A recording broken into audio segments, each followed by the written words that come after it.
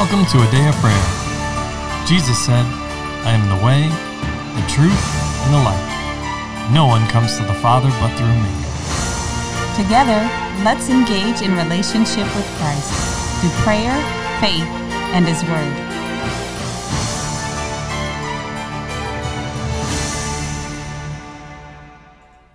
Good morning. You're listening to Day of Prayer's morning Bible study. My name is Layla, and we're excited to have you with us as we discuss the Word. But before we do that, let's take a moment and pray.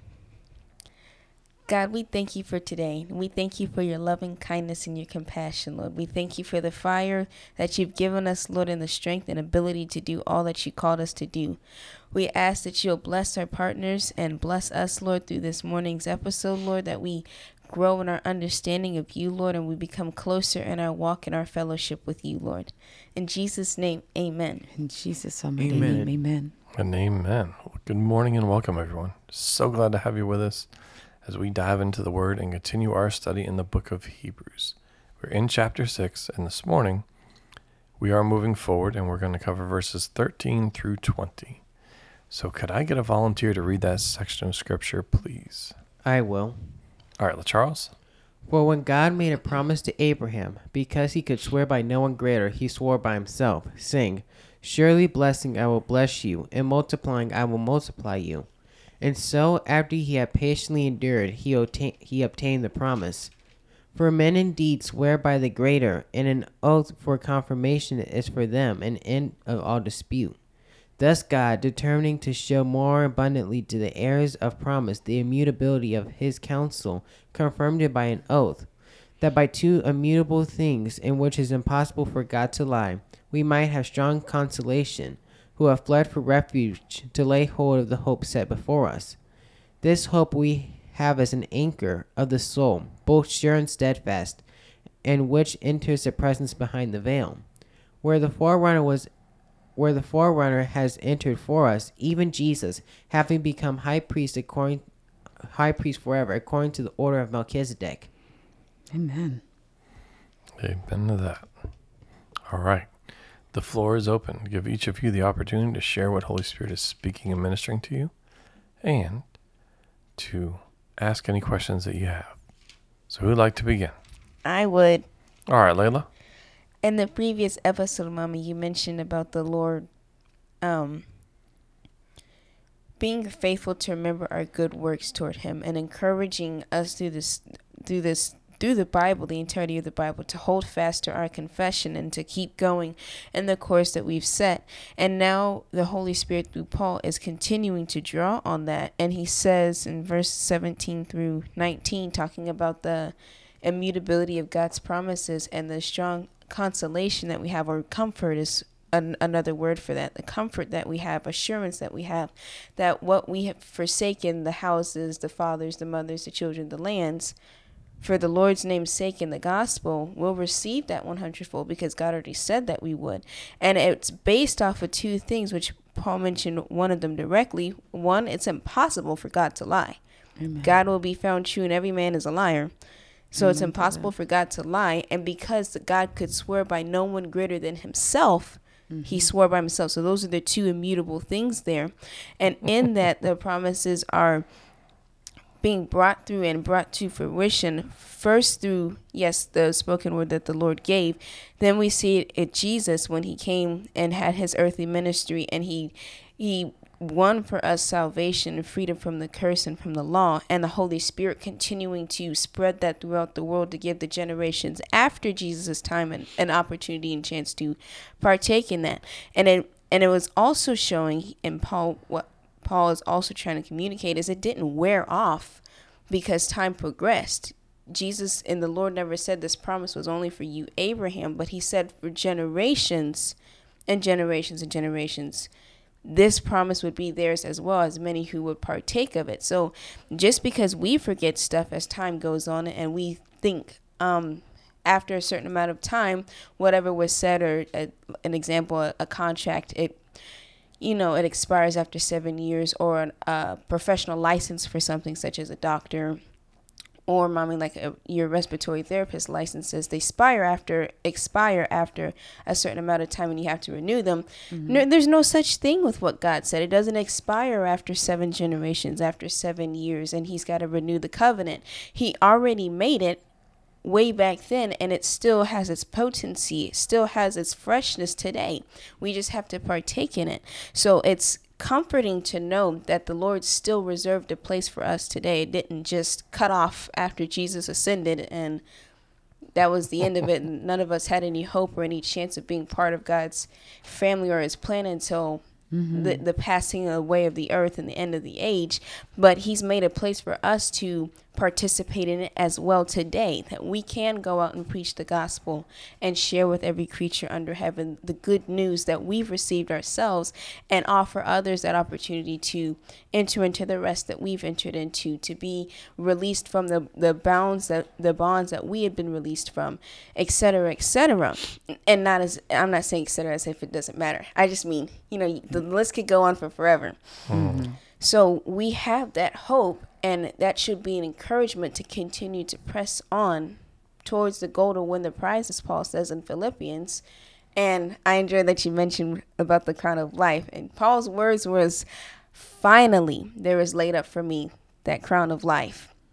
So, and that same reward is available for us, but we do have to continue steadfastly and not just barely scrape by, but we have to go hard after the Lord. We have to give him our all. That way we can inherit the promises. Amen. All of them that he said were there. Amen. What were the 2 immutable things? God cannot lie. Cannot, will not, never has, never lies. And he cannot swear by anyone higher than himself. So he swore by himself. So himself and his word. Right? And his character. Well, no, that would be a third thing. It's himself and his word. His character is wrapped up in himself, his nature, his character, his attributes. Himself and his word. What did John say? There's one coming, John the Baptist said, there's one coming behind me whose sandal I'm not even worthy to untie. You see in Revelations about the 24 elders that sit at the throne, when they've received their rewards, their crowns. And what are they doing? Throwing them back at the Lord's feet. Okay. So, pales in comparison, right? And then what else does it say about Scripture? The Lord holds his word above his very name. And let's understand that, because it says that to his name, every knee shall bow and every tongue will confess that he's Lord. And, as you pointed out, it's written in here so eloquently, he is not a man that he should lie. Yes, so, Dan. Understand that in full. Just for all of us and for the listeners. Yes, Dan?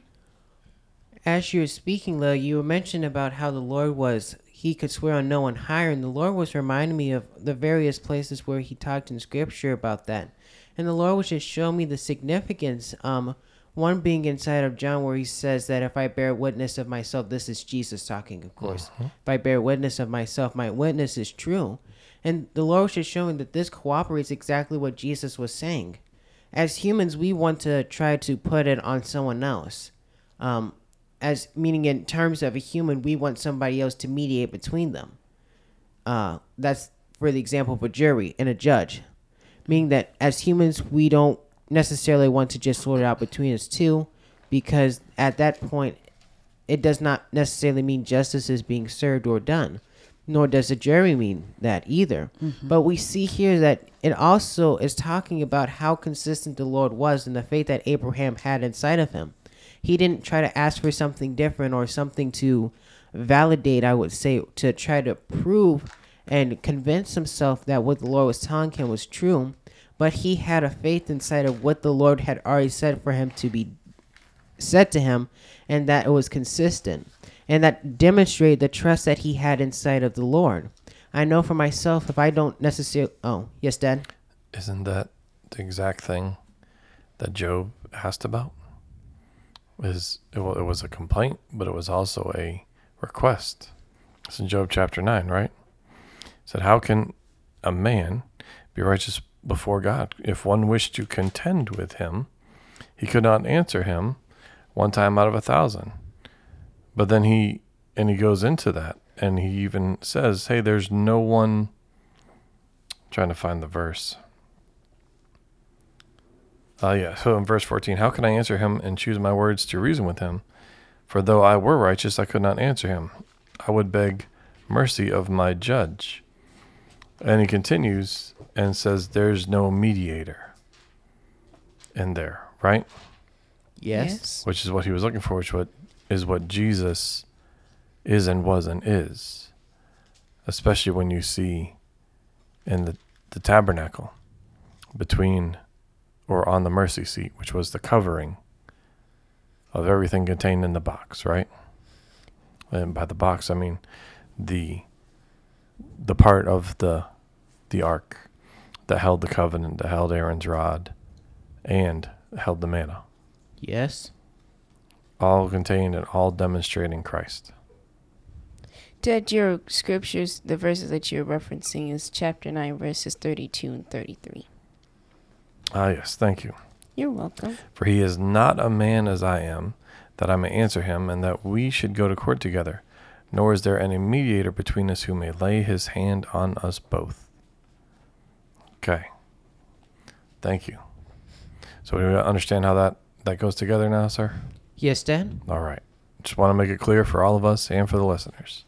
So please continue. Yes, Dad. And how the Lord would show me that was also the trust that he had inside of him and that we should have inside the Lord as well. I know for myself, if I don't necessarily trust someone, I'm not going to take them at face value. I would want a sign or something to prove it. Meaning that, for the example, if Promise told me he was going to do something for me, and I would probably ask him to give me something just to be sure. Why? Because there's a lack of trust. Because the sin nature in humans causes people to not be honest. Right? Mama, you're making a strange face at me. I'll change the example. A bank. When they give you a loan, sometimes they'll ask you to put your house on the line. They Collateral. want surety. They want surety for their loan. Yes, and how that's, as humans, that's how we think about it. We want to be sure that someone's going to keep their word, and that's how we to think about it. But we see that we should have a trust in the Lord where it does not matter. The Lord can just say because of his goodness, meaning that we know the Lord is good and he can never lie, as you, Lila, pointed out yourself. But it also is up to the human to believe the Lord. While we do understand that, and while people may be honest, it's ultimately up to the person to believe him. The Lord doesn't force that onto us. He doesn't say you're going to believe me or else. That's no longer our free will, but he gives us the opportunity to come into him and to come and partake with him and to accept that. And furthermore, we also see here is that, as you were saying, Leah, this promise wasn't just to Abraham or to Isaac or Jacob. It wasn't just to those people. He swore by himself. But as humans, we also tend to think that the Lord is, he may forget about something. And we will ask the Lord, where is it, essentially? Like, where is all these things that you promised me? How we think of it. We think that as humans, we might forget something, so we assume God forgot about it. But the Lord is never forgetting what he promised he would do. He's doing it inside of his perfect will as well. That's something very important that we have to remember, that as we're trusting in the Lord, we have to trust him continually as he works his perfect will out. I know for myself, when I was a baby, I couldn't expect to go and do other things. Meaning I couldn't expect to drive a car or do all those things because I wasn't there yet. I had to wait until the appointed time when I was old enough and fully developed. And when you have fulfilled your obligations to position yourself, right? Yes. Not all of the promises are conditional, but for some of them there are conditions. So I love that you bring that up, because oftentimes, yes, people want to look at God and go, Lord, I don't see what you're saying or what you've promised manifest yet. But then what we should be doing is looking at ourselves and going, have I fulfilled all of my obligations before the Lord, all of my vows before him? If anyone violated any of the contract or agreement between us and the Lord, it would definitely be us, or me for my part, or you for your part, between you and the Lord. Yes. This isn't a group, us against him. No. This is a family all together. So if there's any ought or any wrong, rest assured falls solely on us. It's on the human part. And we're Amen. not supposed to be making vows. Let your yes be yes and your no be no. Amen to that. Yes. Don't be swearing by anything because your head is not even your own. Yes. So- Exactly. Were you still speaking, son? You can go, mommy. Okay. Well, in this example or this scripture that we're talking about in Hebrews 6, and we're continuing on, he's saying, hey, don't regress, but progress towards in your relationship with God. And then he brings up Abraham, who has a similar life that we do as believers. Abraham had a promise that was invisible and something that no human could help him with. And in verse 16, when he says, for men indeed swear by the greater, and an oath for confirmation is for them an end to all dispute. But there was no human that could give Abraham confirmation or comfort or confidence in what God was saying, because this was something that's purely, solely, only God could do. Only God could see it, only God could know it, and only God could bring it to pass. And typically for humans, we want to look for a natural person to give us confirmation that something is going to happen. That's why we want to go to a judge. That's why we want to have a jury, because we think now there's power to enforce what's been said. There's power to enforce the agreement behind me. That's the whole point and purpose. But what God spoke to Abraham, no one else could do but himself. And Abraham did ask God for confirmation. In Genesis chapter 15, verse 8, and he said God had, explained to him that he was going to bless him. And, Abraham was discussing with him. He said, I have no child. And then God said, I'm going to bless you. That your servant is not going to be your heir. And I'm going to bless you. And I'm going to give you all these descendants. And then Abraham in verse 8 says, Lord God, how shall I know that I will inherit it? So he asked God for confirmation. And because this is a work that only God can do, God put himself there as his confirmation, as his surety and his hope. And because we have a similar thing, salvation is not tangible. You can't point to it and go, there's salvation. At this moment in time, you can't go, there's heaven, right? And over there is hell. I want to go to heaven. You can't point to that. You have to take God's word for it, that it will come to pass. You can see evidence that heaven exists. You can see evidence that God exists, but you can't go grab him like an idol, right? Which is why people go to idols. I can touch this with my hands. I can see it with my eyes. Yeah, so what? My hands made it myself. Or I know it's got a made in China sticker at the bottom. But I feel more confident because I can put my hands around it. We have an intangible promise from God. And only God could be our confirmation, our surety that it's going to come to pass. So we still have the same thing, the immutability of his counsel. And we have the name of Christ, and that it's impossible for God to lie as our surety that Christ, our forerunner, is our entryway to heaven. So that example is it wasn't any different from Abraham. And as a matter of fact, Galatians tells us that the gospel was preached to him beforehand, just like it was preached to us. And he also had to believe that, God, I can't see what you're saying at this point. And also, as we read through this, we'll see that God was talking about a seed, as in one, that's Christ, not multiples, not all the people that we tend to think about. He was talking about Christ as the seed of Abraham, and then we become partakers of that through Christ Jesus. So Abraham had to hear the message of Christ coming through his line and believe God, even though he could not see it, even though no one would believe him. No one could help him with this. No one could give him confidence. No one could give him assurance that this was going to happen. He had to take God at his word. And so God cut a covenant with Abraham. You remember he split the heifer and the other little birds and stuff like The that doves. in half, and the oven Walk between them. and then the little light glowed and went down between it. God, y'all remember that? The smoking Yes. oven is what it called. And God cut covenant with him through blood.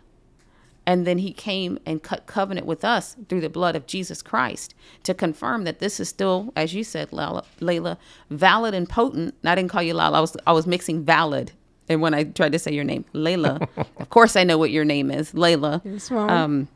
It's still valid and potent today, but it's cut in the blood of Christ Jesus, which is absolutely immutable, right? Yes, Because Mommy. no one can undo it or revoke it. And the promise of God, that it's impossible for him to lie, and that he himself is God. So Amen to that. remembering Abraham didn't have a different experience. It's still the same thing when you look at it. God is still who he is.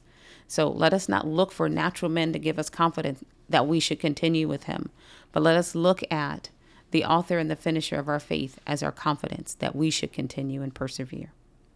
Amen.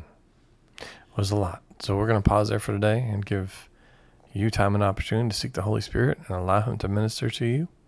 And with that, can I get a volunteer to close out in prayer, please? I will. All right, promise.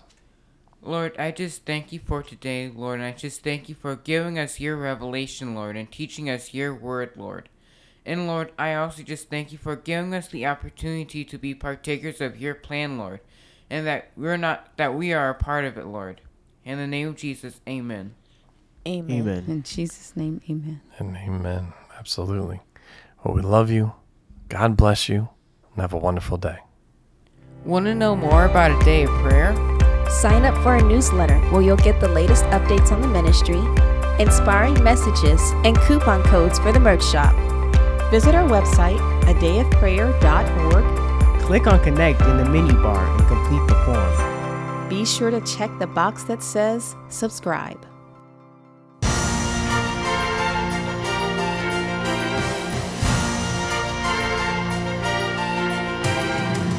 Thank you for listening to A Day of Prayer.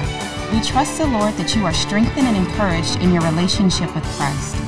Visit us on our website, adayofprayer.org, where you can check out our blog, find additional study resources, or shop the official A Day of Prayer store. Remember, Jesus said, I am the way, the truth, and the life. No one comes to the Father but through me. So until next time, take care and God bless you.